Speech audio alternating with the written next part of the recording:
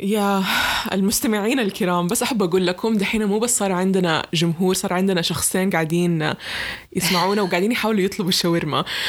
هحط هذه الكلام في أول الحلقة عشان تعرفوا المعاناة. قاعدين نحاول نسجل الحلقة هذه من الساعة 8:30 الصباح، حاليا الساعة 10:30 بالليل. صحيح والله. لازم يكون على فكرة this better be the yummiest shawarma I eat in my life, I swear to God. ايش اسم المحل بس عشان نقول للناس؟ لا ما حنعمل آد عشان لو تخيل ما يطلع يتاكل، ما يطلع لذيذ. خلاص بعد ما نجرب anyway. طيب نرجع للحلقة. ديما أهلا. لو تبغي ترمي شبشب على أحد ترميه على مين؟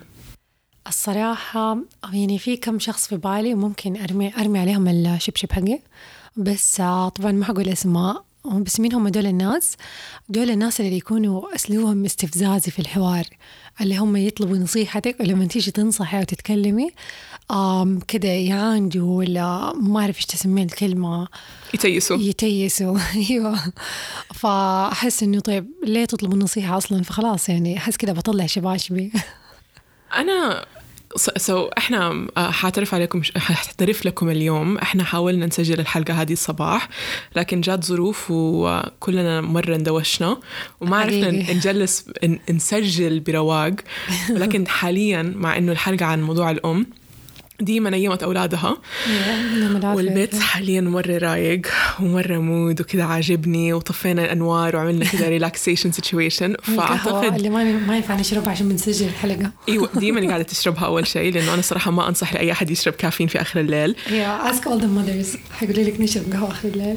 بس المشكلة فكرة تعيشي من غير قهوة أو ما يكون عندك لحظة القهوة هذه الصباح، ما أفهمها. هذه لحالها تعطيني سبب إنه أخذ birth control for the rest of my life with you can have it بس إنها تكون باردة.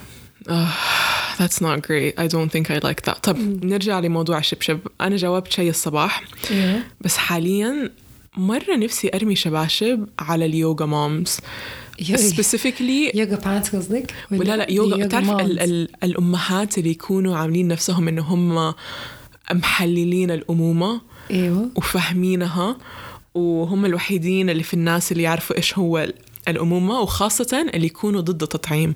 دور الأمهات نفسي يعني مسدسات شباشب عليهم. وأنا مرة خايفة يكون في ناس دحين قاعدين يسمعوني يقولوا إنهم ضد الفاكسين، لكن you know what ما أنا ما كنت أعرف إنه في كمية كبيرة من الناس ضد الفاكسين، مو بس حق كورونا يعني in general الفاكسين. تخيل يعني انصدمت الصراحة لما عرفت من فترة إنه في ناس ما لين يومك ده ما بيدوا تطعيم لأطفالهم، يقولوا لك إنه ضار أو يخافوا إنه يكون سبب من أسباب الأمراض، ولا ما أعرف صراحة طريقة تفكيرهم بالضبط إيش. بس صراحة الموضوع مرة مفجع، وأحس إنه مو من حق الأم والأب يقرروا ده القرار على طفلهم اللي مسكين. يعني ممكن يجي يوم يجي له مرض أو شلل أو أي شيء عشان هو ما أخذ التطعيم ده اللي المفروض ياخده في وقت النداء. بالذات إنه أنت عارف إنه كل بلد ولا كل كيف نقول منطقة في الكرة الأرضية عندهم تطعيمات معينة يعني ياخدوها. فإحنا هنا في البلد في تطعيمات مرة كتير مهمة في المملكة. لتسي إنه بوليو واحدة منها عشان الأطفال بتتاخد. يعني أعرف صحباتي اللي ولدوا في أمريكا وعايشين لهم فترة في أمريكا أطفالهم ما أخذوا التطعيمات، إحنا أطفالنا بياخدوها هنا. فلما يجوا هنا في بعضهم بياخدوها وفي بعضهم يكونوا تأخروا عنها على حسب أعمارهم وحسب كيف، بس إنه في بعضهم حتى بيجي بياخدوها. فتخيل إنه هم الأم والأب يتخذوا. سوري لو أنتوا بتسمعوني بس بليز إنه أرجعوا rethink about it وأقروا تاني وأسألوا دكاترة لو أنتوا بتسمعوني دحين ومن جد ما بتطعموا أولادكم. أحس إنه ده شيء مرة غلط وغلط حرام في حق أطفالكم. يعني أنتوا بتضروهم مو بتنفعوهم أبدا. اللي حقول لكم على هذا الموضوع خصيصا من جد أنا أخذت فترة من حياتي قاعدة أحاول أبحث عن هذا الموضوع عشان أفهم من جد إيش المنطق خلف هذا القرار. واستوعبت في دراسة واحدة تعتبر دراسة ملعوب فيها، والدكتور اللي قاد الدراسة هذه اتحكم عليه وانسحبت رخصته كطبيب، ما يقدر يشتغل. اللي تقول إنه الناس اللي يطعموا أولادهم يجيهم توحد، ما في أي علاقة في هذا الموضوع. ومن جد أتمنى الناس ياخدوا وقتهم ويتنفسوا ويقرأوا عن هذه الأشياء، لأنه تطعيم الأطفال مرة مهم. حتى صح. تطعيم الكورونا يعني نص مصيبة، والله نص مصيبة، بس تطعيم الأطفال يعني نفس ما إن شاء الله ولا أحد يقدر إنه يشوف بحياته أحد عنده بوليو أو أحد عنده ميزلز أو أحد عنده سمول بوكس. هذه الأمراض مرة تخوف، والحمد لله ما عادت مشكلة في مجتمعنا. فلذلك الشباشب موجهة ليكم من محبة ومن نبع اهتمام ونبع حنان، والله يخليكم طعم أولادكم. دحين حنرجع وناخد نفس عميق ونبدأ الحلقة.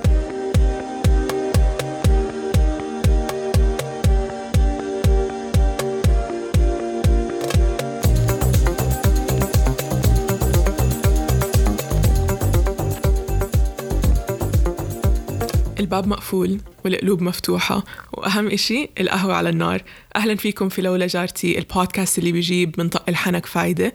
اسمي عالية محمود AKA الفجارة، واليوم موضوعنا شخصيتك كأم versus شخصيتك كبني آدم طبيعي. لهلأ مش عارفة كيف أسمي الحلقة. ومعاي ديما خالد AKA ماما دي from Instagram. كيفك؟ أهلا وسهلا. الحمد لله كويس، أنت شو أخبارك؟ الحمد لله. ديما ممكن تعرفينا عن نفسك؟ اسمي ديما، أم لطفلين. هاني سنتين، حيصير يعني قريب 3 سنين، وخالد حبيبي دحين حيصير سنة. درست علم نفس في جامعة عبد العزيز، وسويت بعدها اشتغلت ووقفت وبعدين سويت دورة في لايف كوتشنج، وإن شاء الله قريب حبدأ يعني I'm gonna start إنه coaching إن شاء الله إن شاء الله قريب. بس كده الأمور في البيت تهدأ مع الأطفال، و I can get into a routine معهم، وإن شاء الله إنه نبدأ. بس أوكي، حعرفكم شوية عن علاقتنا أنا وديما. ديما تعرفني من عمري 16 سنة. ديما تكون هي 5 سنين أكبر مني، بس المسكينة عاشرتني أيام المراهقة. نعرفها علاقة كده أصحاب عائلة، بس هي انشهرت شوية على الانستغرام. مش شوية، you're famous on Instagram لدرجة ما locally على الأقل مع مجتمع الأمهات في جدة. وأحد اقترح إنه أعمل مقابلة معاكي، وصدفة طلعت إنه أنا أعرفك.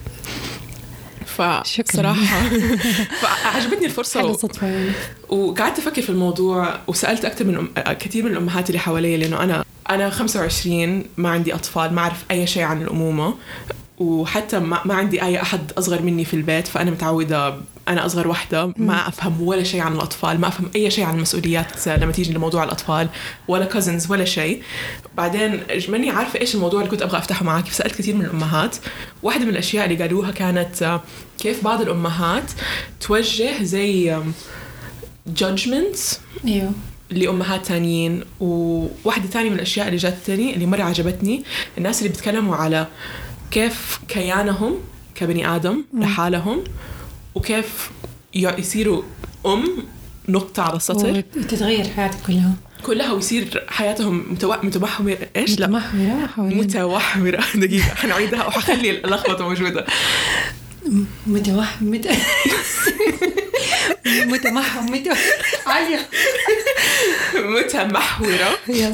تصير حياة البني آدم متمحورة حوالين أطفالهم. صح. ولما طرحت هذه الفكرة لأصحاب الأمهات، كلهم بدأوا يبعثوا لي voice notes emotional دموع، وقاعدين يقولوا عن خبرتهم في الموضوع.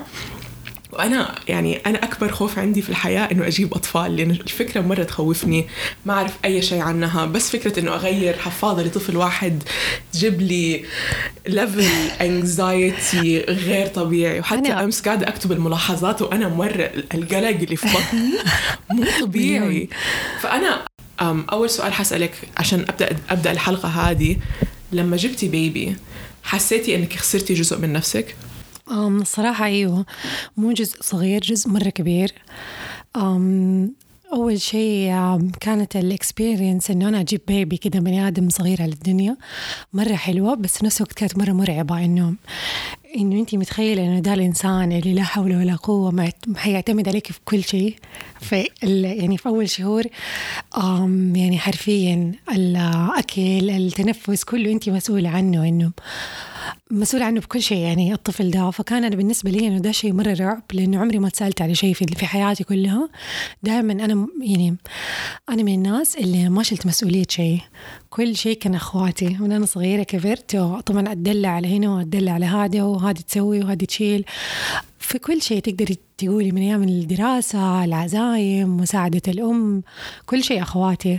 فأنا لما اتزوجت بدأت هنا شوي إنه صار عندي أشيل شوية مسؤوليات، إنه بيت، أهل، زوج، زي كده. بعدين لما جبت البيبي الأول هاني كانت الصدمة عندي إنه خلاص ترى أنتي مسؤولة من هذا الشخص الصغير، وهذا حقك وأمانة عندك. فكان يجيني بانيك، بس الفكرة إنه ماما هتخرج من البيت وتسيبني في 40، كان يجيني بانيك إنه ماما لا تسيبيني، لا تروحي، كيف حغير له، كيف حروش، وكيف طيب لو رضعته وشرق. مرة كان بالنسبة لي ده الموضوع رعب، ومسبب لي رعب اللي ما أنام. أول شهرين كده كنت ما أنام، يعني لما أقول لك ما أنام كنت كأني زومبي ماشي في الأرض كده، أنام وأنا صاحي. عرفتي اللي أسمع كده، يعني بحاول أسمع نفسه، هو بيتنفس كويس، صار له حاجة، لا كل شوي أقوم أطالع فيه، أقرب إذني عند وجهه أتأكد إنه يتنفس. أحيانا كنت أصحيه بالغلط بس عشان أتأكد إنه هو he's okay. فأيوة كان في البداية مرة الإكسبيرينس كانت شوية مرعبة. في نفس الوقت لما خلاص رجعت بيتي وبدأت الحياة خلاص تصير روتين عادية، حسيت إنه ماني قادرة أسوي ولا شيء لنفسي. حتى الأساسيات اللي في يومي عادية، اللي هو مثلا الشاور، النوم، اللي أشرب قهوتي، ما أقدر كنت أسويها. يعني خلاص حسيتها انسلبت مني زي ما يقولوا، أو اتاخدت مني. فكان ده الموضوع مرة مأزمني، وأتوقع ما حد هيحس في الموضوع ده غير الأمهات اللي يعني عاشوا الموقف ده، والأمهات اللي خلينا نقول ما عندهم مساعدة. لأنه في أمهات ما شاء الله تبارك الله من يوم ما يولدوا الأطفال تجيهم let's say إنه يتشال منهم البيبي بمساعدة، مو يتشال يعني بعد يعني إنه يساعدوهم بيه، ويكون في يمكن عندهم more than one nanny. وفي أمهات حبايبي يحبوا يرجعوا يعيشوا الدور، يعني يعيشوا الدور إنها ولدت كأن الأم اللي ولدت مو البنت. وشوف ده الشيء مرة كثير، وأنا أشوف بالعكس حلو، يعني ما هو وحش إنه الأم تشيل حفيدها كأنه ولدها، فترجع ترضع وتغير وتنوم، وفي نفس الوقت البنت ترتاح. بس في ناس كتير ما عندهم الأوبشن ده، وتلاقيها حايسة في الموضوع اللي أنا كل شيء شيلته لوحدي. وزي ما قلنا أول تناقشنا في موضوع الرجل الشرقي أو الرجل العربي. حقيقي أنا قاعدة أضحك لأنه أنا عارفة كل مرة أبدأ هذا الموضوع مع أحد لازم نجيب طاري الرجل الشرقي من جد، لأنه يعني أنا من جد مفكرة الموضوع حيكون بس عن الأم وعن إحنا علاقتنا مع نفسنا، وبعدين فجأة نلاقي ما في أحد يحمل مسؤولية، هو ما يحمل مسؤولية. كان voice notes بالدي ام حقتي، voice notes كل واحد هم ما يعرف ما يسوي شيء بابا. وأنا طبعا panic anxiety، ماني عارفة كيف حدخل هذا الموضوع من غير ما أكون شخص يعني متوحش. فحنتكلم عن الرجل الشرقي، حنتكلم عنه، حنجيب سيرته، بس حنحاول ناخد وقتنا قبل ما نوصل لهناك. واحدة من أكثر الكلمات اللي انعادت في النقاش هذا مع أصحابي وزي كده كانت كلمة بقرة حلوب. واو. كل فكرة كيف كل واحدة لما تخلف فجأة تحس نفسها عبارة عن بقرة حلوب وفقط. يعني الصراحة أنا ما حسيت نفسي بقرة حلوب، بس حسيت إنه أيوة الرضاعة قيدتني كتير، يعني مو شوية يعني. يعني ممكن تشرحي لي؟ ترى أنا ما أعرف أي شيء عن إنه قديش كنت تقعدي ترضعي. يعني البيبي في الولادة بعد الولادة يرضع 12 رضعة في اليوم. أعوذ بالله. كل متى يعني كل ساعتين. وفي أطفال يقدروا يتنظموا إنه كل 3 ساعات ياخذ رضعة، بس في أطفال لا كل ساعتين. أنا بالنسبة لي هاني كان كل ساعة الحمد لله والشكر، ومدة الرضاعة كانت 60 دقيقة، ما أمزح مع هاني. خالد لا الحمد لله قدرت أنظم له الرضاعة كل 3 ساعات. دقيقة يعني أنت قاعدة ترضعي ساعة أيوة ساعة لا؟ أيوة هذه في هاني. مرة كان تعب. اضحك والله يضحك. It's normal ترى طبيعي. هذه هي الرضاعة الطبيعية. يعني في البداية ما كنت أعرف إنه I can pump في هان. يعني كل شيء كان في الأمومة في بدايتها كان جديد علي. بعدين اكتشفت إنه you can actually pump your milk وتحطيه في رضاعات and just simply give it to the baby أو تخلي أي أحد يديه للبيبي. طبعا عندي سؤال، ليش ما حد قال لك أو ليش ما سألتي هذه الأسئلة؟ ما أعرف الصراحة. يعني على قد ما سويت مرة قريت كتير، سويت ريسيرش قبل لا أولد عاني، بس ما أخذت البامبينج كيف نقول بجدية. يعني حسيت إنه ليش أسوي بامب و I can just breastfeed him، يعني أقدر أرضع هو قدامي، فليش الهجوة لو أبدأ أجيب البامب ولا الباتلز. ويعني كده فكرت وقتها، بس بعدين حسيت إنه لا، مفروض كنت أسوي بامب وأدي أي أحد تاني يرضع للبيبي، عرفتي. وكنت أنا مرة ضد إنه أدخل فورمولا وأنا عندي حليب. يعني لو عرفتي فوائد حليب الأم أنت كم، لو عرفتي الفوائد اللي عندك في الحليب، يعني هتقولي مستحيل أدي فورمولا هو ما يحتاجه. يعني you have your milk، عرفتي، فليش أدي. بس إيش كان السؤال نسيت؟ هو سؤال على كيف أول experience جاكي إنه مبدأ كلمة حلو. أيوة، زي ما كنت بقولك الرضاعة قيدتني مرة. ما قلت يعني يلا نخرج، سوري ما أقدر أخرج عشان مثلا إنه يلا نطلع بحر، ما أقدر أطلع بحر عشان بيبي، عشان برضعه يعني، فأنا لازم أكون معاه. يلا نطلع عشاء، ما أقدر عشان مثلا المحل فيه له أراجيل أو دخان، فما كنت أدخل أي مكان فيه له ريحة دخان عشان ولدي ما أطلع. كنت عملت له كمان بيت تايم روتين إنه ينام في وقت محدد، إنه خلاص بعد الساعة 8 أنا ما أخرج من بيتي. فكنت مرة أتقيد وحسيت نفسي مقيدة. وكثير ناس كانت تيجي تقول لي ديما خلاص ليه مرة معقد الأمور، أخرجي ما أعرف إيه. بس هو ما يعرفوا إن الأم تكون يعني مثلا أنا ما أكون نايمة في الليل وصاحي مرة من بدري قايمة مع البيبي خلاص، فأنا أحتاج إنه هو ينام بدري عشان أنا أقدر أروق، حتى لو خلينا نقول نص ساعة 40 دقيقة أروق على بال ما هو يرجع الثاني يصحى ياخذ الرضعة. فأنا هذا كم مرة بالنسبة لي كان مهم إنه ينام بدري. في ناس تقول لا لا لا عادي أخرجي. طيب أنا لما أخرج أنتوا حتشيلوه؟ سؤال، أنتوا حتشيلوه عني، حتنوموه، حترضعوه؟ لا، في النهاية أنا اللي حسوي كل شيء. فكان تعب يعني صراحة. كانت أول سنة مع أول بيبي كان تعب، وكان كله طبعا كل يوم بتعلم شيء جديد، بكتسب مهارة. كانت حلوة طبعا، على قد ما فيها أشياء مرة حلوة وجميلة، في نفس الوقت كمان ما نضحك على بعض نقول ما هي تعب. يعني في ما تقول لا أنت مدلعة مدري، دول ما تحس إنه يا بيعلفوا أو عندهم زي ما قلتي 40 ناني شايل عنهم وما بيرضعوا أصلا، بيدي فورمولا. غير كده لا، الصراحة أن الأمومة متعبة وجميلة في نفس الوقت، وفيها تعب وفيها حلاوة. كله طبعا زي أي شيء في الدنيا حلو، تلاقي فيه له أشياء متعبة وفيها أشياء حلوة. أي شيء في الحياة زي كده. أيوة. قاعدة أفكر، أو أنا وديما قاعدة نتكلم عن الموضوع قبل ما نبدأ نسجل، وحبيت أقول لها إنه أبغى أطلع من هذه الحلقة بهدف مرة محدد، إنه ليش قاعد أسجل هذه الحلقة.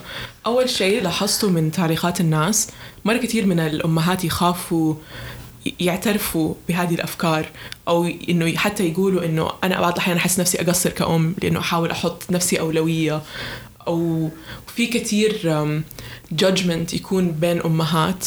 ما أعرف إذا judgment الكلمة صحيحة اللي أقدر أستعملها، إنه يحسسوكي إنه أنتي أم دون عشان ما بتقدمي بعض الخدمات لأمك، أو مثلا لطفلك، أو مثلا بتشتغلي دوام كامل، أو مثلا ما تاخديه من المدرسة، أو تسترجي إنه سافرتي لحالك وحطيتي ولدك عند حماتك أو شيء زي كده. هذه الأشياء دايما يبدأوا يتعادوا بينهم. ومن جد أبغى كل أحد يعرف ترى الموضوع أكيد مرة صعب ويحتاج شوية تعاطف. عشان كده أنا قاعدة أسجل هذه الحلقة، لأنه من جد أبغى أعرف أول شيء الناس اللي ما عندهم أولاد، ترى بليز هذا ممكن يكون مستقبلكم، وتعرفوا أنتوا داخلين على إيش. وثاني شيء الأمهات اللي يحبوا يحسسوا أمهات التانيين إنه هم أحسن أم في الدنيا، تكفى. الله يخليكم خلاص. You know the yoga pants moms? Yes. The yoga pant moms? Yes, I know it. Stop. Please. Gwyneth Paltrow moms, الله يخليكم وقفوا. تكفى. لأنه بنفس ما أحس هذول الأمهات اللي يكونوا إنه أنا أقدر أعمل بيلاتيز الصباح وأولادي كلهم يأكلوا أورجانيك وهذا يكونوا ترى والله العظيم أنتم privileged معاكم فلوس أكتر من غيركم عندكم 40 ناني يقدروا يتحملوا مسؤوليات غيركم ما عندهم هي. ايوه صح. وكمان في شيء انا كنت بس اقوله انه الناس قدرات في النهايه. هذا الشيء في ناس تقول لك كيف ما تقدري تسوي هذه سوت انت كيف شوفي هذه عملت انت ما تقدري تسوي. ترى الناس قدرات. يعني كنت اعرف ناس في الشغل ما شاء الله تقوم مثلا 6 الصباح تروح دوامها مدرسة هي كانت تشتغل يخلص دوامها الساعة 4 ترجع تغدي أولادها وزوجها وتجلس تدرس وفي النهاية تخرج بالليل مثلا. هذه قدرات أنا أشوفها لأن أنا مثلا ما أقدر أسوي كذا أنا مستحيل. أنا يلا رحت الدوام كنت أرجع خلاص مهدودة يلا أكل لقمة وأدخل أنام. هذا أنا كنت طبعا ماني مرتبطة ولا عندي أطفال ولا شيء. فالناس قدرات حتى الأمومة قدرات. في أمهات تلاقيهم عندهم القدرة أو الاحتمال إنها تسهر وتقوم في الصباح وتسوي أكتيفيتيز وتخرج مع ولدها وبنتها. وفي أمهات لا مثلا لو ما نامت في الليل تلاقي جسمها قصر عليها اليوم الثاني كله. يعني التعب الإنهاك أقول لك على سيرة الإنهاك أفتكرت شيء مرة ضحك في هاني من كتر التعب. لما قلت لك كنت أكون زومبي ما أنام طول الليل جات فترة أهلوس في الصباح جاتني هلوسة حقيقة. يعني الصراحة ماما فكرت تاخدني دكتور لأنه هلوست. يعني ترى للمستمعين حاليا وجهي كنت تخيلي مثلا شلت هاني نومته وحطيته في السرير وجيت جلست في الصالة خلاص فكيت التلفزيون كذا بدأت أتفرج الحلقة. فجأة في مخي فكرت إنه فين ولدي هاني فين. وقمت أدور في البيت أدور عليه وأبكي وأقول هاني فين راح. أتصل على ماما أقول لها ماما ما أعرف فين حطيت هاني. It was that bad حقيقي. جات فترة في أول شهر كانت لما أقول لكم من جد تعب. يمكن الأمهات اللي عدوا في المرحلة اللي أنا عدت فيها يفهموا أو يستوعبوا أو يحسوا في الكلام اللي أنا بقوله. في أمهات طبعا حيقولوا هذا يشبع من جد بتألف. ومرتين صارت ومرة كان جنبي وفجأة أدور عليه اللي هو كده برضو صحيت اللي هو فين هاني أنا فين حطيته. هو طبعا بيبي كان ما يمشي ولا شيء لسه كله كم شهر عمره. فوقتها هنا قلت لا لازم أحط حل لأنه صار التعب يعني بيأثر علي سلبيا لأنه بدأت أهلوس it's not good for me ولا للبيبي ولا لأحد. هنا بدأت وقتها حبايبي بنات عمي. في واحدة من بنات عمي كانت تجيني تقولي ديما خلاص أدخلي خدي شاور روقي أنا حمسك هاني. وحقيقي كانت تمسكه يعني حبيبتي كانت تجي وتشيله كده ساعة تشيله بيدها أنا أدخل أتروش أحس نفسي بني آدمة كده إنه أتنظفت سويت مشط شعري بس إن الأساسيات اللي هو الشيء الطبيعي عرفت اللي هو أبغى أسويه عادي زي كأني أي إنسان تاني. فكان يعني كان من جد حقيقي تعب. هذا أول بيبي. وتاني بيبي لا الحمد لله يعني كنت اتعلمت زي ما قلت لك في البداية في أشياء كنت مرة أتمنى إني كنت أعرفها. في ولادتي الأولى ما كنت أعرفها للأسف. في ولادتي تانية لا أي بامبت يعني أقول لك سويت بامب للأبد الأبيد يعني جمعت كمية حليب تقول من جد لي كورن فليكس وكل أحد يرضع يعني في النهاية. وكنت وقتها أنا صدفت إني ولدت على رمضان فالشيء ده مرة ساعد إن أنا أنام في وقتي العادي وأهلي يشيلوا خالد في الليل. فكنت مثلا خاصة أدخل أنام الساعة 12 وأديهم الحليب the pumped milk اللي سويت لي بامب وخلاص بابا حبيبي كان يجلس من الساعة 12 إلى الساعة 6 الصباح شايل خالد يرضعه وينام تاني بنرجع يديله الرضع ويرجع ينام.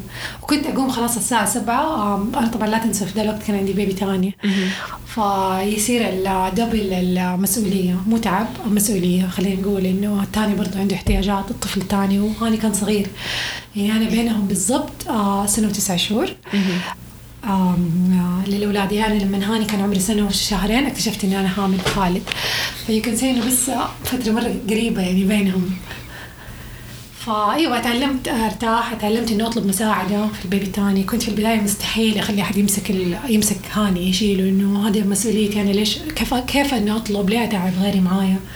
بس في خالد الحمد لله نمت أتروشت شربت قهوة حارة كان أسهل يعني it gets easier. لا ما نضحك على بعض يعني يلا على الخامس بمشي الحال. لا الخامس خلاص يعني حتكوني صرتي إيش يسموكي راح تكمل يقولك الضاد إنه خبرة. حتكوني خبرة، أيوة وقتها حتكوني خبرة خلاص. الخامس أحس الأمهات يتمسحوا، مو يصير خبرة، يصيروا يتمسحوا. أيوة صح أنت فادي صح. يعني أشياء مرة كتير كنت فيهاني ممنوع أسويها وممنوع أخلي أحد يسويها. دحين خلاص يا عمي إيش هيحصل يعني، خليه مناعة بالضبط، خليه يجي جدي وخلاص حاكل شوكولاتة. أكل شوكولاتة يا حبيبي فداك. أول فهاني لا والله ما تأكلوا قبل السنة ومدري إيه. كنت مرة أتوتر. في الصراحة هذه كلها أشياء اللي نسويها توتر، يعني التوتر نجيبه على نفسنا في النهاية كله. يعني الأم اللي بتاكل في نفسها صراحة ولا أحد تاني. ترى أنا أحس على فكرة ابن أخويا شرب قهوة وأكل شوكولاتة وحضر الأفلام وحضر الأخبار والمنسف والأشياء الحساسية، ويعني شغالين في لغي. مو يعني أولاد أخواني مو بس experiments الجراند بيرنتس، زي كأنه ما ربوا فوقهم experiments. تربية الأهل راحت ارميها. نعم مين قاعد يربي شوكولاتة؟ أعطي هدايا إرشي، يعني كل التربية راحت على الفاضي. واحدة من صحباتي كنت قاعدة أتكلم معاها عن الموضوع، أسألها إيش رأيها، فعطول قاعدة تبكي أول ما بدأت الموضوع، وقاعدة تقول لي إنه كانت أصعب شهور في حياتها أول ما خلفت طفلتها بنتها. جاها زي شعور إنه هي عبارة عن خادم لهذا الطفل وفقط، ما كانت عارفة هي إيش، عبارة عن دايما في إنه مستفرغ الطفل عليها، كله مناشف كله حليب، ما هي عارفة إيش بتسوي في حياتها. تطلع في المراية تضلها تقولي نفسها I am me بس تحاول تذكر في نفسها إنه هي ما اختفت كبني آدم. وأخذ الموضوع 4 شهور ألين ما بدأت تحس إنه هي إنسان طبيعي وتحس بكيانها زي ما كانت قبل ما تصير أم. ايوه صح، ياخذ وقت الصراحه. هذا اكتئاب ما بعد الولاده يسبب مشاكل. كل شيء. انت كمان لا تنسي انه الام لما تولد كل شيء يتغير، يعني كل شيء كميه الهرمونات اللي تتغير في جسمها يتغير. زي ما قلت يعني مو تكون خادمة بس، الطفل يعتمد عليه في أشياء مرة كثير زي ما قلنا، رضاعة، أكل، تغيير. فهي صارت يعني نفسها اللي ولدها في الفترة الأولى بالذات، اللي هي 4-5 شهور الأولى قبل الطفل يبدأ أكل وكده. ففي أمهات يأثر عليهم ده الشيء، يسبب لهم اكتئاب. أنا أعرف أمهات يقولوا لك أنا مستحيل أرضع، أقرف بس من فكرة الرضاعة، إنه أنا breastfeed البيبي ده، إنه الفكرة مقرفة. فأنا ما ألومها وما أقدر أحكم عليها، وكل أم تقول زي كده أقول لها عادي، ترى مو لازم ترضعي، في بدائل، أو ممكن يمكن بامب ميلك وتحطي في الرضاعة. وأعرف أمهات عمرها ما رضعوا من نفسهم، يعني كانوا يسحبوا حليب ويحطوه في الرضاعات ويدوا أطفالهم، لأن فكرة الرضاعة نفسها تقرفهم. وكل في النهاية الناس يختلف عن بعض، فيعني ما تقدري تحكمي، وأنا ما أقدر أحكم على دي الأمهات. يعني أنا أحس إنه عادي، مو غلط إنه تقرفي إنك ترضعي، مو غلط إنه تحطي في الباتلز وتدي حليب، مو غلط أي شيء. في النهاية ما في أم غلط، كل أم تسوي اللي يريحها هي والطفل حقها أطفالها. لأنه زي ما قلت الأم في النهاية عارفة مسؤولية، عارفة الأفضل لولدها. في النهاية ما في أم حتسوي شيء يضر أطفالها، فهي اللي تعرف. فلما يجي الناس يقولوا كيف ومدري يدخلوا في طريقتك، في أسلوبك مع أولادك، أحب أقول لهم ترى أنا في النهاية الأم، وأنا اللي عارفة مصلحة أولادي وعارفة إيش اللي يرتاحوا عليه وأنا ارتاح عليه. فأتوقع إنه ده الشيء يرجع لي أنا، إنه أنا إيش اللي أسوي قراري، مو قراركم. الحين أنا كعالية لما أفكر في نفسي وفين محلي في الحياة، دائما كان عندي فكرة إنه أنا أبغى أكبر بنفسي، إنه أنا أبغى أكون بس عالية، ما أبغى أفكر بأحد تاني في الحياة. بس هي فكرة إنه أقدر أصحى الصباح أفتح الباب وأطلع من غير ما أفكر بمسؤوليات، تعتبر أكبر حرية عندي في الحياة، وشعور مرة جميل. وأنا 25 بآخر اليوم أعتبر لسه طفلة، مو مهم، ما عندي مسؤوليات إنه أشيل بيت وأشيل زوج وأشيل هذه الأشياء. وأحس نفسي من جد إنه أنا أصحى الصباح أنا عالية، نقطة على السطر. بس أحس هذه الفكرة it's a privilege، إنه أحس هذه الفكرة مو كتير من الناس يقدروا يسووها، ما يقدروا يفتحوا الباب ويطلعوا إنه يكونوا بس نفسهم من غير ما يفكروا بأحد تاني. وأحس البنت العربية تكبر، أول شيء هي بنت، بعدين تكبر تصير زوجة، بعدين تكبر تصير أم، وبس ما تكون هي نفسها، تلعب دايما الدور. دور البنت، بعدين دور الزوجة، بعدين دور الأم، وتمحي كيانها من الوجود. دايما تاخد شخصية الأم، تاخد شخصية البنت، تاخد شخصية الزوجة وتنمحي ما تكون موجودة في الأرض. وأحس هذه أكبر خسارة في الدنيا. وأحس دحين خاصة في الوقت الحالي الأم اضطرت تشتغل. صح. ما عدنا في خير إنه دايما إنه يكون بس مصدر مادي واحد في البيت يكفي، تحتاجي مصدرين. ففوق كل هذا المرأة الشرقية لازم تكون البنت، الزوجة، الأم، والمرأة العاملة. وفي البيت حتاخد المسؤولية كلها، وبالأخير ما حيندفع لها نفس الفلوس ولا الناس حيعطوها نفس الاحترام. وهذه من الأشياء اللي مرة تقهرني، إنه طيب إحنا في هذا الموقف كيف نقدر نساعد المرأة أو نمكنها إنه تتذكر إنه تحفظ كيانها من غير ما تخسر نفسها بالأدوار هذه. عمرك واجهتي هذه المشكلة؟ يعني أنا الصراحة من يوم ما ولدت الأولاد ما اشتغلت شيء، يعني ما داومت في مكان دوام. طبعا طول وقتي مع أولادي، بس حسيت إنه زي ما قلتي كل الأشياء اللي كنت أحب أسويها قبل لا أصير أم، والأشياء اللي كانت تسعدني وتحقق لي أهدافي أو ذاتي، كلها حسيت إن راحت مني وما قدرت أرجع لها بسرعة، وما قدرت أرجع لها إلين دحين. بس في نفس الوقت سويت أشياء تانية حلوة، وبدأت دحين جديد أفكر إنه أحيانا إحنا ممكن مو نحط عوائق لنفسنا، بس نخلي الموضوع ده عذر لكثير أشياء. نتكاسل نخليه عذر لينا كأمهات، إنه أنا خلاص جالسة في البيت ما أسوي شيء. اكتشفت إنه أقدر أسوي أشياء مرة كثير أنا في البيت مع أولادي مع أطفالي. وبالذات دحين شفتي مع كورونا كيف الناس كلها جلست في البيت واشتغلت من البيت. الموضوع ممكن كان صعب صح الناس تشتغل من بيوتها ومع أطفالها وبينهم، بس ما كان مستحيل.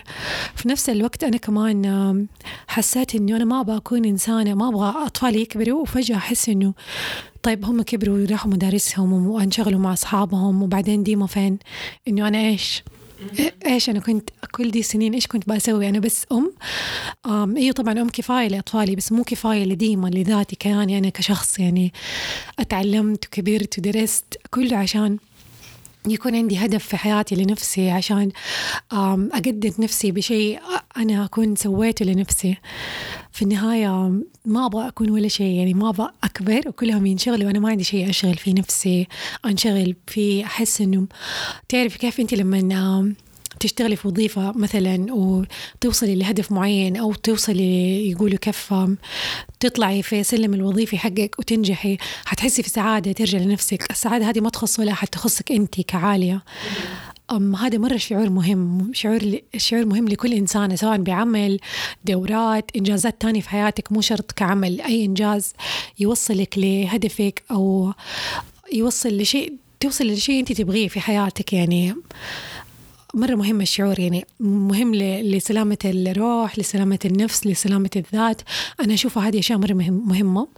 فعشان كده قررت إنه أسوي اللايف كوتشنج كورس، لأنه أنا وقفت يعني درست علم نفس، وكان علم نفس عام جنرال، واشتغلت في الكلينيكال سايكولوجي في حق الجامعة، كان التدريب وكده كله كان كلينيكال. ما حبيت المجال الصراحة، كنت مفكرة أكمل، وبعدين حصل زواج وولادة وكده، وصعب إنه أطلع ماجستير. فقررت إنه أسوي لايف كوتشنج، لأنه هو أقرب شيء للي أنا كنت أبغاه، اللي هو الاستشارات العائلية، وأنا كنت يعني حابة أتخصص في ذا الموضوع. فمرة حبيت اللايف كوتشنج لأنه يوصلني لهدفي في نهاية اليوم. أنا لما مثلا أقدر أساعد أساعد أي أحد في الدنيا وأساعده في تحقيق أهدافه في نهاية اليوم، أنا ده الشيء ديما لذاته حيسعدها في نهاية اليوم. وطبعا إن شاء الله ناوية أكمل في أشياء مرة كثيرة لقدام، بس كله سويته من البيت. أنا كان قصدي إنه الكورس أخذته من البيت، سويته أونلاين واختبرت أونلاين مع وجود أطفالي في البيت، فما في شيء مستحيل. وحابة أقول لكل أم لا تخلي إنه وجود أطفالك في البيت معاكي عذر. حاولي توصلي لأي هدف تبغيه، يعني حاولي في كل الطرق، يا أحد يساعدك، يا أحد يمسك أولادك، يا أنتي تبدأي كورس وتسويه مثلا هم نايمين. عندي ما شاء الله جروب أمهات مرة كبير، الجروب فيه يمكن 265 أم. هذا الجروب دخلوني عليه بعد ما ولدت هاني بأسبوع، دخلت عليه في initiation. أيوة سوي امتحان قبل ما تدخلي؟ لا ما في امتحان، بس صراحة جروب مرة مشهور يعني، طلع في الأخبار، طلع في الراديو، سووا معاها في الراديو actually، طلع في الراديو سووا معاها انترفيو لموضي.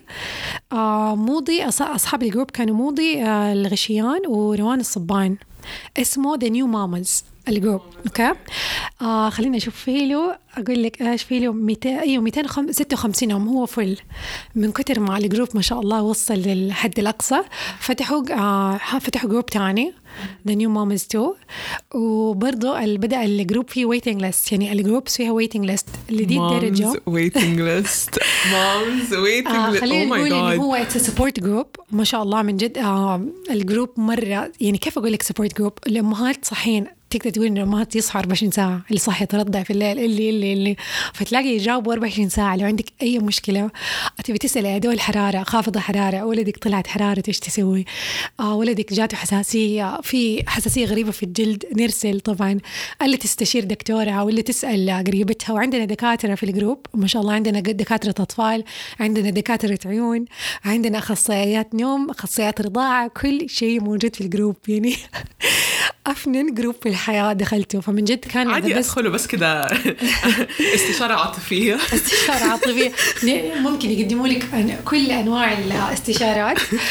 وطبعا تلاقي الويتنج ليست على الجروب الأول اللي هو الأصلي، مو الأصلي يعني اللي هو كل الأصلي هو اللي على الويتنج ليست أكتر. أيوة هو اللي على الويتنج ليست. فمن جد صراحة الجروب مرة فادني، وكان مرة عمل لي مرة سبورت، بالذات في وقت الاكتئاب بعد الولادة لما كنت مكتئبة. يعني زي ما قلتي لو اتكلمت اللي مشاعري لأي أحد تاني في البيت كان يقول لي خلاص ديما دوبك والدة عادي بعد كم يوم تصيري كويسة. بس لا، جروب الأمهات دول حبايبي كانوا حاسين في كل كلمة أنا بقولها، كل مشاعر، كل شعور، كانوا حاسين في كل شيء حقيقي. اللي يقول لي لا تسوي كده، نديك دحين حضن مدري، من جد كانوا زي كانوا الجروب كأنه مرة كبيرة وحاضنة كل الأمهات.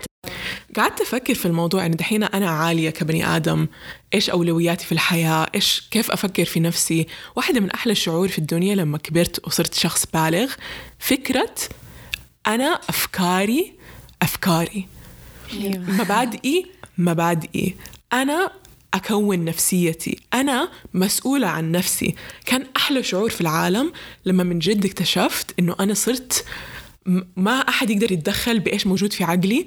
صح ممكن أنا عربية وعندي أهلي ويحبوا يتدخلوا في كل شيء لأنه أنا عربية ودموع وحركات هذه، بس كان أحلى شعور في العالم وقت ما من جد حسيت كياني امتلاكي، ما أحد يقدر يتحكم في هذا الشيء غيري أنا. ودحين أنا عمري 25 سنة ومن جد بدأت أحس إنه خياراتي أنا مسؤولة عنها، واللي إيش أبغى أسويه في مستقبلي أنا مسؤولة عنه. وبعدين من جد استوعبت إنه أنا أقدر أصحى الصباح أقول اليوم أبغى أروح أشرب قهوة، أسوي أي شيء، أفتح الباب، أقدر أطلع من البيت من غير ما أسأل أي أحد أو أفكر في أي أحد تاني. وده كان من جد حسيت الموضوع زي كأنه privilege. تحين ترى وجه ديما مرة تحس حتلطم، لأنه ولما سألت صاحبتي رؤى شخص مرة ساعدني في هذه الحلقة، حسيت من جد قالت لي ما ينفع، أنت حاليا من وقت ما ولدتي ألين ما تموتي مسؤول عن بني آدم تاني في ذا الحياة، ما تقدري ما تفكري فيه. وهذا الشيء اللي من جد خوفني، إنه كيف يعني أنا حخسر نفسي كبني آدم عشان خلفت. شوفي هو مو شرط تخسري نفسك، بس يعني زي ما قلت لك أولوياتك حتتغير في الحياة. في أشياء مرة كتير يعني كنا نسويها يعني قبل لا نصير أمهات، بعد ما صرنا أمهات ما نقدر let's go back. واحدة من الأشياء اللي حاولنا نناقشها إنه كان أحس الأمهات ما كانوا يتكلموا بشفافية من ناحية كيف الأمومة حتى قبل ما الواحدة تحمل، لأنه كان في زي صورة الجيل اللي أكبر منها كان يعطيه إنه الأمومة هي حياتك كلها عبارة عن تكوني أم وتضحي في كل شيء. عمرك حسيتي بهذا الشعور؟ كتير. ماما حبيبتي ما أعرف لو حتكون تسمع البودكاست ده، بس يعني جملتها اللي دائما تقول لي هي لما أفتح موضوع اللي أنا ماني قادرة أسوي ماني قادرة أخرج، تقول لي إحنا ضحينا في أول 5 سنين ولا 7 سنين من حياتنا عشانكم، ما كنا نسوي شيء، كل شيء كنا نعمله عشانكم. طيب أنا ليه لازم أضحي؟ يعني صح الأم في النهاية تضحي، بس ليه أضحي في شبابي وعمري كله ويعني ما أنبسط في وقتي عشان أولادي؟ يعني ليه ما ينفع أسوي 2؟ ليه ما ينفع أربيهم أنبسط معاهم وبيهم وفي نفس الوقت أنبسط لنفسي؟ يعني أنا أشوف لو الأم ما عندها الطاقة أو ما اكتسبت الطاقة the good energy ما حتقدر تدي لأولادها ولا شيء. يعني لو أنا تعيسة تعبانة حزينة طفشانة ما حقدر أدي أطفالي أي شيء بالمقابل. حاجي كده انسدح في الكنبة وما أسوي ولا شيء حقيقي يعني. فلازم الواحدة تسوي شيء نفسها، يعني تخرج تروح جيم، نهاية الأسبوع تطلع مع صحباتها تغير جو عشان يبدأ الأسبوع تبدأ بنشاط وحيوية وتدي أطفالها من جد وزوجها وبيتها الجود إنرجي في النهاية. أحس دايما يكون في مثلا أنا شخص ما أعرف أعتبر نفسي فيمينست، الجمهور ممكن يختلف بالرأي أو بالمصطلح هذا ما يعجبه، بس كنت طول حياتي أطمح أن يكون عندي زي كارير، إنه هذا I just want to be a career woman. كنت دايما أفكر إنه أوكي ممكن إنه لو أبغى أكون أبغى يكون عندي شغل يكون هو أساسي في الحياة، وهذا شيء مرة كنت أحلم فيه. وأحس في أمهات اللي عندهم وظائف أو هذا أهدافهم بالحياة يطلعوا على الأمهات الستي at home moms ويكون في مرة judgment في الموضوع. وحتى صادفت اليوم دحين قلت لكم إنه 2 دخلوا علينا في نص الحوار، واحدة منهم شخص مرة يعز على قلبي، ومن أول قالت لي القصة شخص مرة يعز على قلبي، وقالت لي كيف مرة أحد سألها إذا هي عندها وظيفة، فراحت قالت له I'm a full-time mom، والشخص اللي سألها ما كان عاجبه الكلام. وحسيت ترى هذه مرة بحقارة، ترى it's difficult، وبآخرة اليوم إحنا مع بعض we're fighting this fight together. كيف تسترجي إنه عن جد تحكمي على الشخص التاني وأنت مو عارفة إيش هو بيسوي في حياته أو إيش بيصير فيه؟ وهذه صح صاري. فكان من جد لما سمعت هذا الكلام حسيت نفسي أضرب الشخص ذاك، even though ما كان قدامي شباشب، وجهها شباشب معنوية للشخص اللي تكلم وسأل هذا السؤال. قاعدة أتكلم في هذا الموضوع أمس مع صاحبتي، وقالت لي أحس مرة صار في مشكلة إنه نحن في مجتمع شرقي عربي، اللي تبغوا تقولوا أنا قاعدة أشمق وأنا قاعدة أقول هذه الجملة، بس كنا نكبر إنه نحنا البنت، بعدين نكبر إنه نحنا الزوجة، بعدين نكبر نصير الأم ونضيع في النص، ودحين مع المرأة العاملة نصير إنه إحنا الأدوار هذه كلها، وفوقها لازم نحنا نكون مصدر مالي، مصدر للربح، مصدر مالي، ما أعرف كيف أقولها بطريقة صح، بس لازم نكون جزء مثابر ماديا في البيت، لأنه حاليا نحنا أوضاع كل ما ينفع يكون بس شخص واحد يشتغل في البيت. الحين نلاقي إنه الامرأة والرجل مضطرين يشتغلوا عشان يقدروا يشيلوا بيت مع بعض. أيوة صح. ولكن فوق كل هذا مسؤولية الأمومة والزوجة كله فوقها، فوق الزوجة، فوق الأم يعني.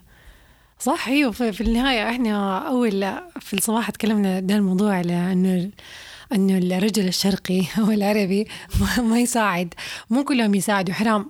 خلينا نقول نستثني منهم، لأنه في كتير يساعدوا. لو أنا وزوجي فاصل بيسمع البودكاست ده طبعا هيقول لي إيش قلتي، لأنه حرام مرة بيساعدني كتير، وبيساعد في الأولاد في البيت في كل شيء. بس in general يعني أنا أسمع كتير حكاوي وأشوف كتير حكاوي إنه مو كل الرجال يساعدوا، ويعتبروا إنه الأطفال شغلك أنت لوحدك، أنت اللي تربي، أنت اللي تغيري، حتى تغيير حفاضة سوري يعني ما يساعدوا الأم فيها، أنت اللي تنومي، أنت اللي كل شيء. فالصراحة تعب، يعني في تعب كتير لما يكون كل الأشياء على الأم، بس زي ما قلتي إنه بتشتغل وترجع البيت تأكل أولادها تسوي غدا لزوجها. بس برضو في النهاية زي ما قلت لك أول إنه الناس قدرات. أنا أشوف إنه في ما شاء الله كتير أمات عندهم القدرة إنها تسوي كل دي الأشياء وما تحس في نهاية اليوم بتعب، أو تحس بتعب عادي. وفي أمهات لا، يمكن تسوي ربع الأشياء دي وتحس إنها خلاص انهارت. فهذه معها حق وهذه معها حق. في النهاية أنا أشوف إن الناس قدرات، يعني كل واحد عنده القدرة إنه يسوي. أنا تعرفي وصلت لمرحلة أحتاج أحد يقنعني إنه أجيب أولاد. ماني ملاقي أي شيء إيجابي في الموضوع ترى مرة. It's not bad. لا هو ما يعني شوف هي مو لدرجة إنه ما في شيء إيجابي، فيها إيجابيات مرة كثيرة. الأطفال زي ما قلت لك جميلين وزينة الحياة الدنيا يعني، بس هي فكرة إنه أنت تنظمي حياتك، تحتاج تنظمي حياتك، تنظمي أولوياتك، وفي النهاية كله يمشي.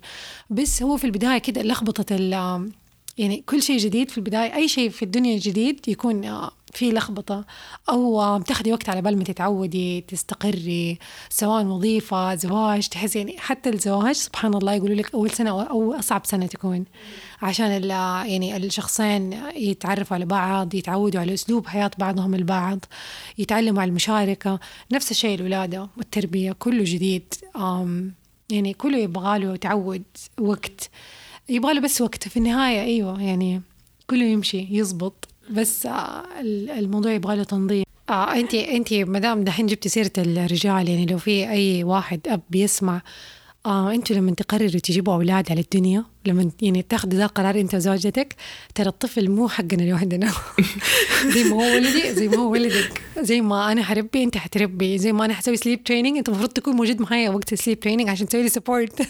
عشان تدريب النوم شيء مرة ما هو سهل، والصراحة يبكي يعني.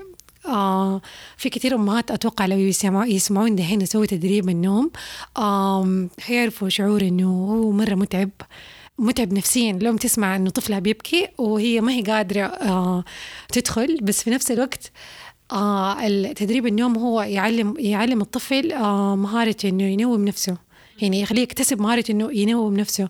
عشان لو أنا بنومه بالباسيفاير ولا بنومه بالرضاعة، هو هيقوم في نص الليل يبغى الطريقة اللي ينام فيها، يبغى يرجع تاني تدخلي تسوي له هي عشان يرجع ينام فيها. فتدريب النوم مو شرط كل أحد يسويه، عشان دحين الناس بتقول إنه صار ترند تدريب النوم. it's not a trend. بس في أطفال يحتاجوا، في أطفال سبحان الله مريحين في النوم ما يحتاجوه، بس في أطفال حقيقي يحتاجوه. يعني أنا لما أجلس أهز ولدي ساعتين كاملة، تعرف شين ساعتين؟ أتخيلي معي ساعتين من غير مبالغة. عندك بايسبس؟ عندي بايسبس. ايوه طلعت لي بايسبس فهمني. بس لما اهز ساعتين واجي احطه في السرير وما الحق اوصل باب الغرفه يرجع يقوم تاني وارجع اهز ساعتين، هذا كان انهيار نفسي، هذا فهاني انهيار عصبي من جد جاني. هنا وقتها بدات تجيني وقت الافكار السوداويه اللي قلت لك عنها، انه كنت اتخيل كده انه فجاه ارميه في الارض واخرج، او اسيبه كده ما اعرف فين في اي مكان يختفي وامشي. كانت تجيني أفكار من جد حقيقي مرة سوداء، وجلست فترة ما تكلمت فيها مع أحد إلين ما يعني صارحت وقتها فيصل، قلت له ترى أنا كده بتجيني أفكار مرة كتير وحشة في هاني لما كان مرة يتعبني. وهنا استوعب وقتها إنه أنا من جد بتعب it's serious يعني، وبدأ يساعدني إنه وقتها هنا أتدخل. وقررنا إنه نسوي قرينا مرة كتير على السليب تريننج، وأنا كنت ضد. أنا كنت من الناس اللي قلت مستحيل أسوي تدريب نوم لطفلي، لأني شفت فيها مو عدم إنسانية أو وحشية، بس الطريقة كانت إنه تحزن. بعدين اكتشفت إنه في مليون طريقة، مو يعني تدريب النوم مو واحدة طريقة، مو بس إنه اللي يسموه الكرايت أوت تسيبيه يبكي وتخرجي خلاص ما تدخلي له. هذه الطريقة أنا أشوف فيها وحشية صراحة. أحس هذه مرة كانت أسلوب الأبو عرب اللي نحن تربينا فيه، لا بس اللي خليه يططش مع نفسه، خليه يضرب حاله، خليه يرمي نفسه. الطريقة وحشية، وفيها وحشية ما أعرف شو كلمة وحشية للطفل. إن تخيل طفل رضيع إن تسيبيه تخرجي يبكي، هو ما فاهم أنت ليه سبتيه، خايف يفكر إن أنت أهملتيه وخرجتي، أو يعني هو في غرفة كلها ظلام، يعني يخوف. ترى الفكرة تخوف للطفل. فبعدين اكتشفنا في مليون طريقة تانية. في طريقة الكرسي اللي هم يسموها الشير ميثود، في طريقة فيربر أظن اسمها اللي أنا سويتها دحين، اللي هو تدخلي كل 5 دقائق تهدي وتوريه إنه أنتي موجودة وتخرجي. هذه الطريقة مرة مشيت مع خالد الحمد لله. هاني سويت له طريقة الكرسي، يعني عمري ما سبتها وخرجت كذا ما دخلت للأبد. وتجي أيام عادي أسيب كل تدريب النوم على جنب وأجلس أنومهم في قلبي. يعني في النهاية أولادي أحس إن هم محتاجين من جد، يعني يحتاجوا وأنا أحتاجهم في قلبي كمان. عادي. بس في النهاية زي ما قلت لك الأمومة فيها ups and downs. يعني أنا one of the things اللي قاعدة أفكر فيها بالنسبة للعمر، لأنه أنا حاليا 25. ففي ناس قاعدين يتزوجوا دحين، في ناس ما هم قاعدين يفكروا بالزواج، في ناس قاعدين يجيبوا baby. One of my best friends just had a baby. Congratulations if you're listening to this. and ففي مراحل مرة مختلفة في الناس اللي حواليا، وكده تطلعي على مثلا الناس دحين لاقوا وظيفة جديدة، ناس تخرجوا ماجستير، ناس جابوا بيبي، ناس تزوجوا. فأنت شعور مرة غريب كيف كل واحد في مرحلة مختلفة في حياته. واحدة من الناس اللي أرسلوا لي قصة إنه خبرتهم في موضوع أنا إيش بسوي في حياتي دحين، واحدة اسمها غفران.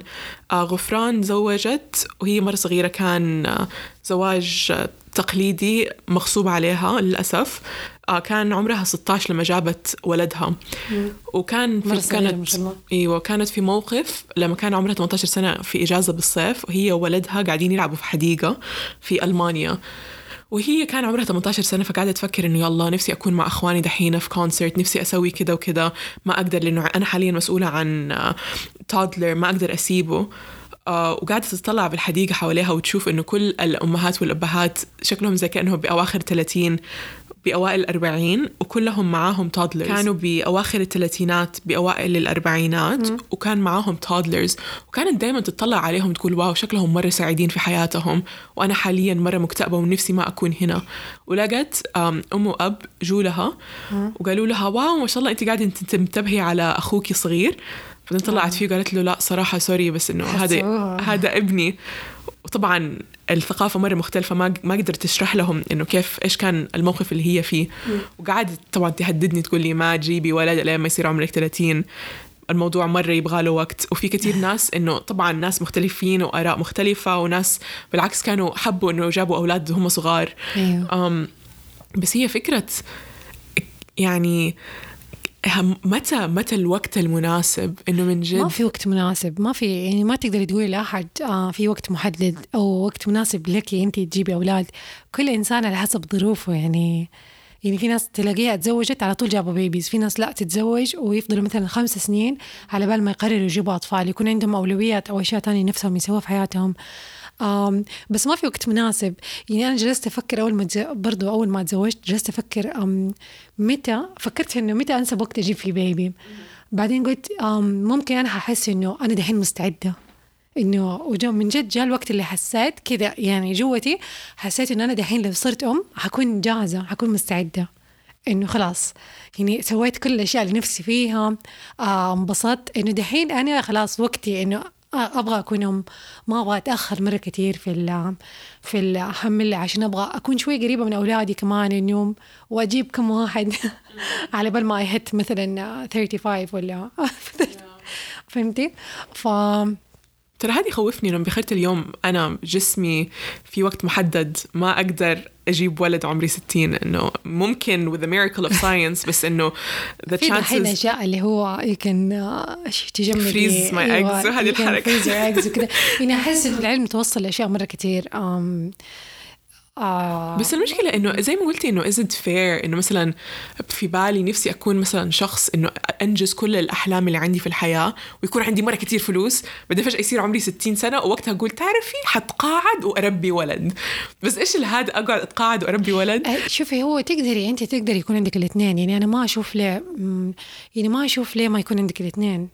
أنا I believe إنه كل تقدر تكون مثلا تشتغل ويكون عندها أطفال، أو زي ما قلتي لازم مساعدة.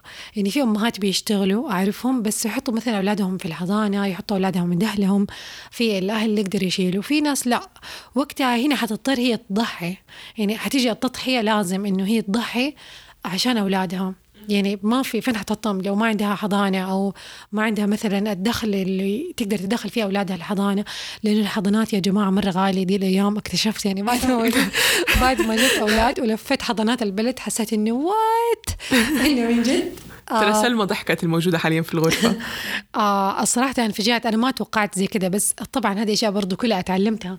فعشان كده كمان اكتشفت إنه كتير أمهات وأهل دحين ما صاروا يجيبوا أطفال كتير زي زمان، عشان هذه المشكلة. عشان زي ما قلتي أنا الأم عاملة والأب عامل، الحياة صارت غالية، يبغوا يأمنوا الحياة الكريمة لأطفالهم سواء في أحسن مدارس أحسن تعليم، فخلاص اتفقوا إنه ما يجيبوا أكتر من طفل عشان يقدر يعني يوفوا حق كل ولد من أولادهم. بالتعليم وهذه الأشياء. وتشز يعني أنا أشوف إنه بالعكس كويس، غير الناس اللي تخلف مثلا 7 وبعدين حرام تلاقيهم إنه مو على البركة بس ما يحسبوا حساب شيء، بعدين تلاقيهم حرام إنه مثلا ما بيتعلموا، ما عندهم مثلا فلوس يدخلون مدارس، ما عندهم لبس، الأطفال مهملين بس كده، فكرة إنه إحنا يلا نجيب عيال للدنيا نرميهم. بحس هذه الحموات، الحركات الأجداد، الحموات اللي يعطوها جيب الولد ورزقته بتيجي معه. ما I don't have a comment على no comment بس وجهك is giving all the comments. في واحدة من النقاط اللي أحس مرة مهم نتكلم عنها. ديما ممكن تقولي إيش التعليق اللي كنا قاعدين نتكلم عنه قبل شوية؟ إنه الأمهات اللي ينتقدوا. أنا طلبت من ديما إنها تكتب أسئلة على موقعها وتاخد أفكار من جمهورها. واحدة من الأشياء اللي عجبتني كانت الانتقادات اللي كانت تيجي واحدة من المتابعين. أيوه. ممكن تقول إنه كثير أمهات جوا ينتقدوها وينتقدوا طريقة تربيتها ومعاملتها لأطفالها، وعرفت إنه هم في نفس الوقت كلهم عدوا في نفس اللي عدت فيه وكانوا يكرهوا اللي بيصير، بس في نفس الوقت جوا انتقدوها كمان. فهي فوق اللي هي فيه ما احتاجت إنه يعني ما تحتاج كمان نقد انتقاد سوري من أمهات. في النهاية المفروض يدعموها، يحيطوها، يدوها حضن سبورت. يعني في النهاية الأمهات للأمهات، يعني أنا أشوف الأمهات للأمهات حقيقة يعني إيش تحتاجي، كيف أقدر أساعدك، يعني زي كده. لو ما تحتاج ولا شيء الصراحة، يعني لو جيتي أنت مسكتي، لو جات واحدة من يعني صاحبتك أم جديدة لو تبي تساعديها بس روحي لها بيتها بك، يعني خدي لها معاكي قهوة وأمسكي لها ولدها شوية، قولي لها أدخلي أتروشي، أطلعي نشرب القهوة وخلاص. هذه الساعة بالنسبة لها حتكون عيد. يعني أشياء كده مرة بسيطة ممكن تفرح الأم. وأحس إنه مفروض ولا أم تنتقد ولا أم تانية، يعني مفروض نوقف كلنا انتقاد بعض، سواء في التربية، الرضاعة، هذه أدت طفلها فورمولا، هذه رضع الطبيعي. حبوا بعض. أيوة حبوا بعض، أدعموا بعض، ساعدوا بعض. بس الانتقاد ما حيجيب نتيجة، بالعكس حيسوي إحباط لكل أم في الدنيا، وتحس إنه هي غلط وهي ما بتكون بتسوي شيء غلط. واحدة من الأهم نقاط اللي واحدة من الجارات الموجودة في الغرفة ذكرتها، وأعتقد من جد أعتقد هذه واحدة من الأشياء، ما أعرف if it's أبو عرب thing ما أعرف إنه إذا هي شغلة بس تصير في المجتمع العربي، حركات نحن سوينا لكم، نحن ربينا لكم. إنه صح إحنا قاعدين نتكلم على كيف الأمومة صعبة ولازم نحط نفسنا أولوية، بس بآخرة اليوم تحميل الجميلة على التربيات الأساسية غلط، مرة غلط. إيه صح، إحنا ما بنسوي ده الشيء إجباري، إحنا بنسويه من قلبنا، يعني بنسويه عطاء. كل أم حتدي ولدها سواء مدرسة تعليم، الأب بيطلع بيشتغل بيتعب، ما حيجي يقول أنا طلعت تعبت واشتغلت وجبت لكم فلوس عشان تكبروا ولا عشان أدخلكم مدارس. في كتير صح يقولوا تسمعي. وأحس إذا أنت إذا ما حطيتي نفسك أولوية إذا الأم ما حطت نفسها أولوية لما تكبر وأولادها يكبروا حتحملهم جميلة. أيوة وقتها لو جلست وما سوت ولا شيء طول حياتها، لين لتسهي إنه لو جلست 30 سنة في البيت ما بتسوي ولا شيء غير تربي وتغير حفايض وتأكل، وبعدين برضاها لتسهي برضاها. لأنه في أمهات يكونوا تقولك أنا مجبورة ضحيت، ده الكلام اللي كنا بنقوله. في أمهات لا، هي مبسوطة.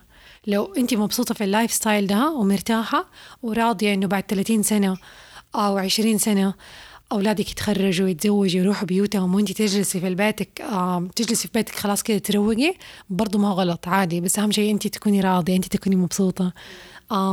بس زي ما قالت عالية إنه لازم تسوي شيء لنفسك. إيش كنت بتقولي؟ تحطي نفسك أولوية. حطي نفسك أولوية، إيه بالضبط. لازم كل أم تحط لنفسها أولوية عشان أنت تكوني تحسي بإنجازك، بقيمة نفسك كأم، كإنسانة، مو كأم، كإنسانة. في النهاية أنت أم وفي نفس الوقت إنسانة، في إنسانة جوتك قبل لا تصيري أم كنتي بني آدمة عندك حياتك، كيانك، هواياتك. كنتي بني آدم قبل ما تصيري بقر حلوب.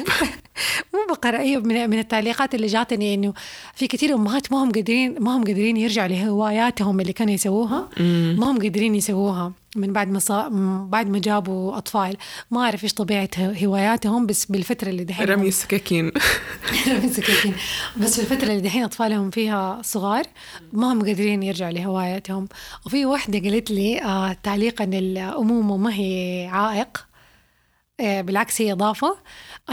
إحنا شوفي، ما في ولا أم تقول إن الأمومة عائق، بالعكس أنا ما أشوف إن الأمومة عائق. زي ما قلت الأمومة شيء مرة جميل وإضافة مرة حلوة في الدنيا لأي أم وأب في الدنيا. بس خلينا نكون صريحين في أشياء مرة كتير هتتغير، ما نقول لا. أشياء مرة كتير ما حنقدر نسويها في فترة، وكلها فترة محددة. ترى زي ما قلنا فترة معينة لما يكبروا خلاص يصير عندهم روتينهم في المدارس في الحضانات، خلاص شوي شوي تقدر الأم ترجع تسوي أشياء بنفسها، وترجع شوي شوي لهواياتكم لحياتكم للنادي شوي شوية. وممكن تطلبي مساعدة عادي، تتنازلي، حطي كاميرات، أزرع البيت كاميرات وجلسي شوية مع الناني، ما هو غلط. زي ما قلتي إحنا في كتير أمهات يجلسوا 24 ساعة مع أطفالهم، ولو جات تخرج نص ساعة في اليوم لنفسها حتحس في تأنيب الضمير. لا تحسوا بتأنيب الضمير، أنتوا ما بتسوي شيء غلط، بالعكس يعني كويس إنك تسوي شيء لنفسك، كويس إنك تاخدي من الوقت لنفسك في يومك. حتى لو شربتي قهوة، خرجتي ربع ساعة شربتي قهوة مع صاحبتك، مع زوجك، مع مامتك، سويتي باب الباث في نهاية اليوم، مرة شيء غير من نفسية الصراحة، غير النوم. بالضبط سيلف كير، عشان زي ما قالت واحدة من الجارات في الغرفة، تقدري تدي لأهلك وزوجك أولادك في المقابل، يعني مو من الباب الباث طبعا بس للسيلف كير لنفسك. أنا طلبت منك على التليفون لما قعدنا نخطط لهذه الحلقة، طلبت منك إنك تيجي تلاقي حلول، إنك أيوة. تحطي لستة حلول تحبي تذكريها لنفسك وللجمهور. وعبال ما أطلع اللستة أنا في 2 جو على بالي، واحدة منهم على سيرة الرجل الشرقي. عشان نغير بجيل المستقبل لازم نربي أولادنا إنهم يتعلموا إنه في شيء اسمه مسؤولية مساوية، إنه لما أولادنا يكبروا ويتزوجوا يعرفوا إنه الرجال ده يحتمل إنه ياخد مسؤولية.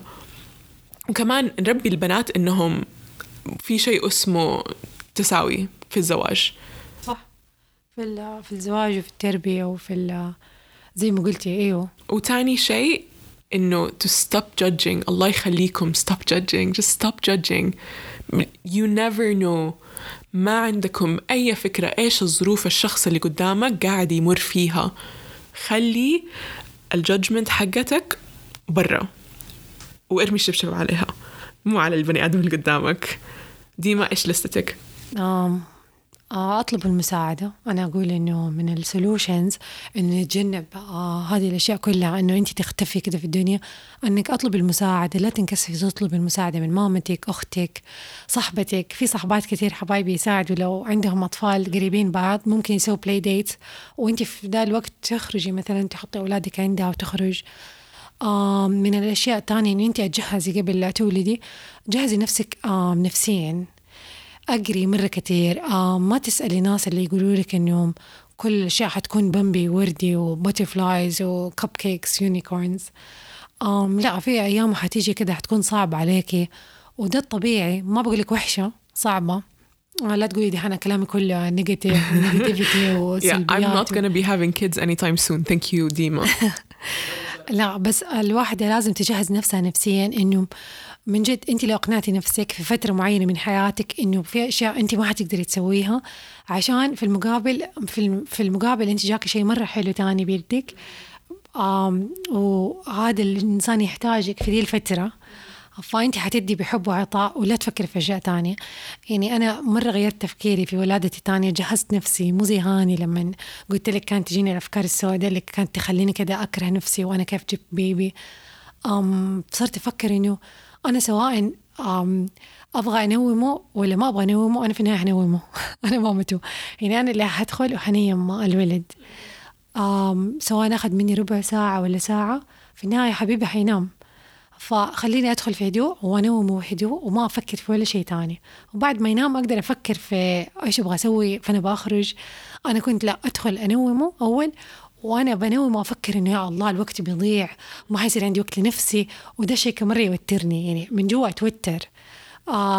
وقيسي عليها أشياء مرة كتير تاني في العموم ممكن تتسويها، إنه فلا تفكروا في أشياء مرة كتير، خلاص خدوا كل شيء baby steps، بس جهزوا نفسكم واطلبوا المساعدة. ولا لا تدي نفسك أعذار إن أنا عشان جبت بيبي ما أقدر أسوي شيء لنفسي. بالعكس، في دحين دورات أونلاين، في ناس بتدرس أونلاين، حتى بيسووا ماجستير أونلاين، كل أشياء تقدر تسووها. ما تتكاسر وما تدي نفسكم أعذار. أنا كنت من الناس اللي مرة أعطي نفسي أعذار في البداية، أقول إنه لما أحد يقول ليش ما تكملي، ليه ما تسوي، ليه ما تتعلمي مثلا هواية جديدة، تمارسي شيء جديد، كنت أقول ما عندي وقت، عندي أولاد. بعدين كده لما أخذت وقتي استوعبت إنه لا، أقدر أسوي، أقدر أضغط نفسي عادي وأخرج شوية من my comfort zone اللي هي السكجول تبع المotherhood. الروتين، أو مثلا أنا منطقة الراحة حقتي الكومفورت زون، أنا من الناس اللي كنت ما أحب أخرج منها وجالسة خلاص كده أدي أعذار. بعدين لا، من جد حقيقي الحمد لله دحين بدأت يعني ضغطت على نفسي شوية، والوقت اللي كنت أخذه بعد ما يناموا الأولاد أرتاح فيه وأتفرج موفيز، قررت وقتها أنه أسوي كورس، أخذ كورس اللايف كوتشنج، عشان ده شيء أنا نفسي كنت أكمل فيه لنفسي، وحس بالإنجاز بعد ما خلصت، حسيت بالإنجاز والسعادة إن أنا سويت إن شيء حقدر دحين أكمل فيه ماي كارير، ويعني إن شاء الله قريب أبدأ. يعني استغلت ده الوقت اللي الأطفال نايمين فيه إن أنا أدرس، أذاكر وأسوي اختباراتي، وخلاص يعني بعد صح ضغط نفسي فترة، بس خلاص بعد ما خلصت فترة حسيت نفسي إن أنا أنجزت وانبسطت من جد، حسيت اللي أنا أضفت شيء لنفسي لذاتي. فما تدي نفسكم أعذار، وحاولوا حتى لو ضغطتوا نفسكم تعبتوا فترة، أفتكر إن أنتي بتسوي ده الشيء لنفسك ولأولادك في المستقبل، إنه هم حيكونوا كمان فخورين بيكي إنه أمهم بتسوي شيء حلو لنفسها للمجتمع قدامهم هم لما يكبروا. يعني أنا أفتكر وأنا صغيرة ماما كانت جات فترة فتحت حضانة واشتغلت فترة، كنت مرة أفرح لما أشوف ماما إنه بتسوي شيء لنفسها، غير لما في أطفال مرة يجوا حساسين حقيقي يفكروا إنه أنا دحين حخرج مع أصحابي ولا مع صحباتي وماما في البيت جالسة ما بتسوي شيء. في أطفال حقيقي تخيلي يفكروا كده، يحزن على أمهم عشان جالسة في البيت ما بتسوي شيء، ويحسوا بتأنيب الضمير أنا دحين حطلع غير جو وماما في البيت. عندهم حساسية، في أطفال عندهم حساسية. فأنتي لا تخلي كل حياتك إنه بس بيتك تقدر تسوي اثنين، زي نرجع نقول تقدر تسوي اثنين، أطفالك إضافة لحياتك صح، ما هم عائق لأي شيء في الدنيا تقدر تسويه بس في الوقت المناسب طبعا.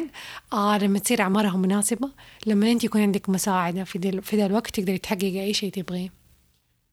Thank you so much. قبل ما ننهي الحلقة أول شيء أقول شكرا ديما، لأنه هذه الحلقة من جد تنبع من القلب، وحسيت مرة فيها شفافية. وأبغى أقول لكم Happy Mother's Day. كل سنة وانتم سالمين. كل سنة وانتم سالمين.